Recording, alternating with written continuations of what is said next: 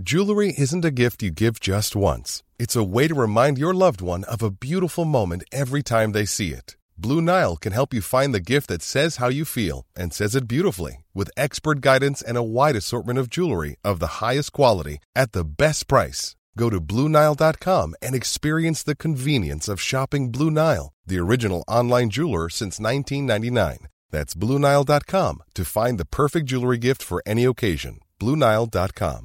Hey, it's Danny Pellegrino from Everything Iconic.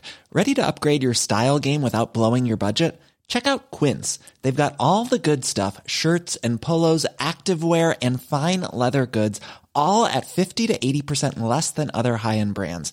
And the best part? They're all about safe, ethical, and responsible manufacturing.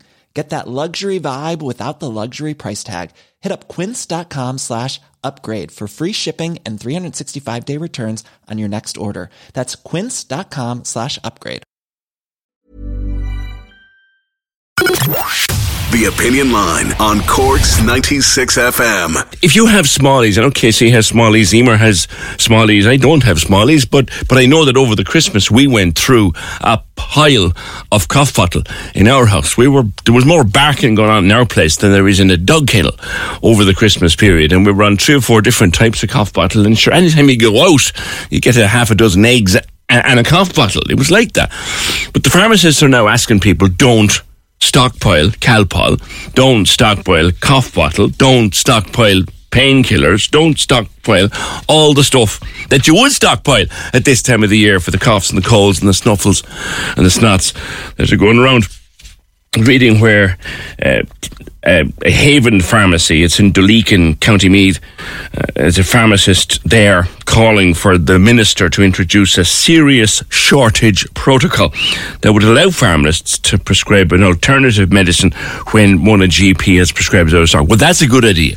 That's a good idea. If you get a prescription from the doctor and you go to the pharmacist, the pharmacist has to give you what's on the doctor's docket, so to speak. And if they haven't got it, they can't give you the one that does exactly the same thing on the other shelf, because that's not what's on the prescription. They want to change that. That's not a bad thing. But there is a shortage of medicines out there. All kinds of different medicines. Asthma medicines. Sharon. Hi, good morning, PJ. How are you? Good. How's Libby? Libby, she's not too bad. She's gone off to school. She went back this week now. She didn't make it back after the Christmas holidays. Well, she's gone back now coughing, but that's the norm with the asthma. Yeah. Like last night now again, she had a rough night again. Nighttime is the worst. What does she take for her asthma? It's an inhaler, yeah?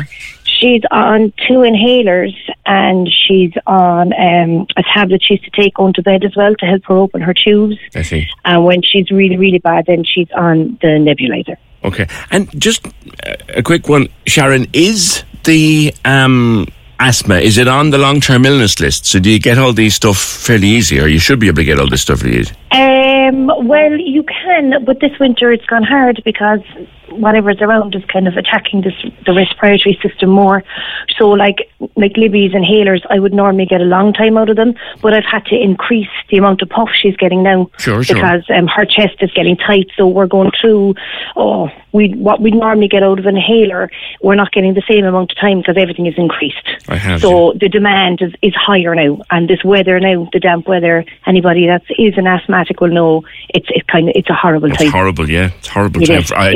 I hate it myself, and I have no asthma. Yes. You know, it's a horrible, damp, cold old time. So you can't get her nebs, or you can't get her inhalers? Well, it's when you go into the chemist, normally you'd hand in the prescription and, whatever they'd say, come back. And now it's kind of a case, okay, hang on, we don't know, do we have them?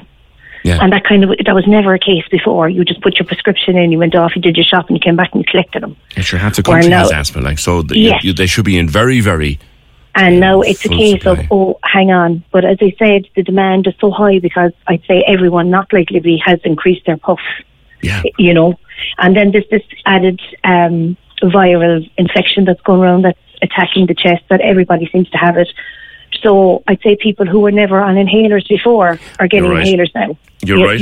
So the demand, it's very high. Yeah. I was given, no, it's not last year, it's not this year, it's last year. I was given one last year by my doctor because I got a particularly nasty chest infection in May. and I was put on an inhaler, and like I've never been on one before, but my God, they were brilliant. I can't imagine what it was like to depend on it. Like she can't do without it because she has to take one in the morning. It's a preventative one. It's the brown one. Right. So she takes that in the morning to try and open the tubes, and then she takes her blue one after that. So she takes 2 in the morning even before she goes to school. And she has to have her preventatives because that kind of keeps her going some way. Yeah. Because if she doesn't have it, then, the chest will tighten up. Yeah, and that must be very scary. What age is she? Well, she's 8. Now, she's been diagnosed with asthma since she's 3. Now, my eldest girl had it as well, but thank God she's after growing out of it. And there isn't a history of asthma in my family, so the 2 of them just got asthma. There's unlucky.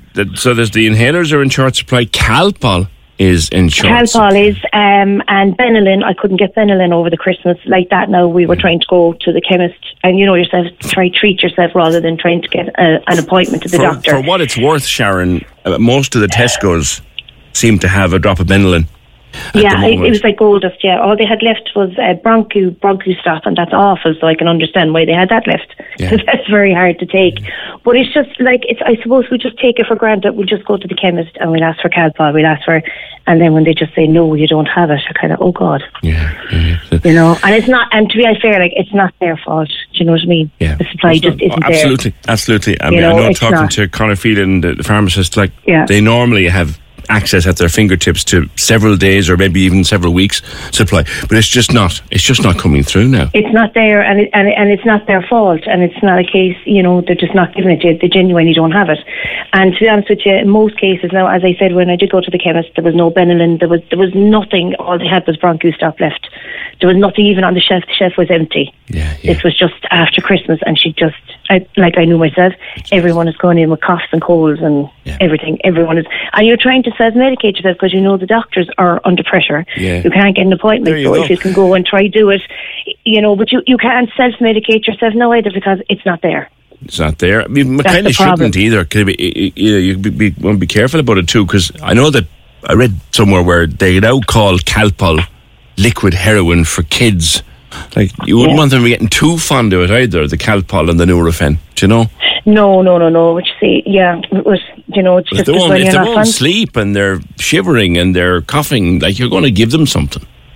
Well, when you do ring South Docs, that's what they'll say to you. Give them Calpol, give them Nurofen. I know. They're the main 2, and now they're short. Well, I can't give Libby Nurofen anyway with her asthma. Yeah, I forgot that. Yeah.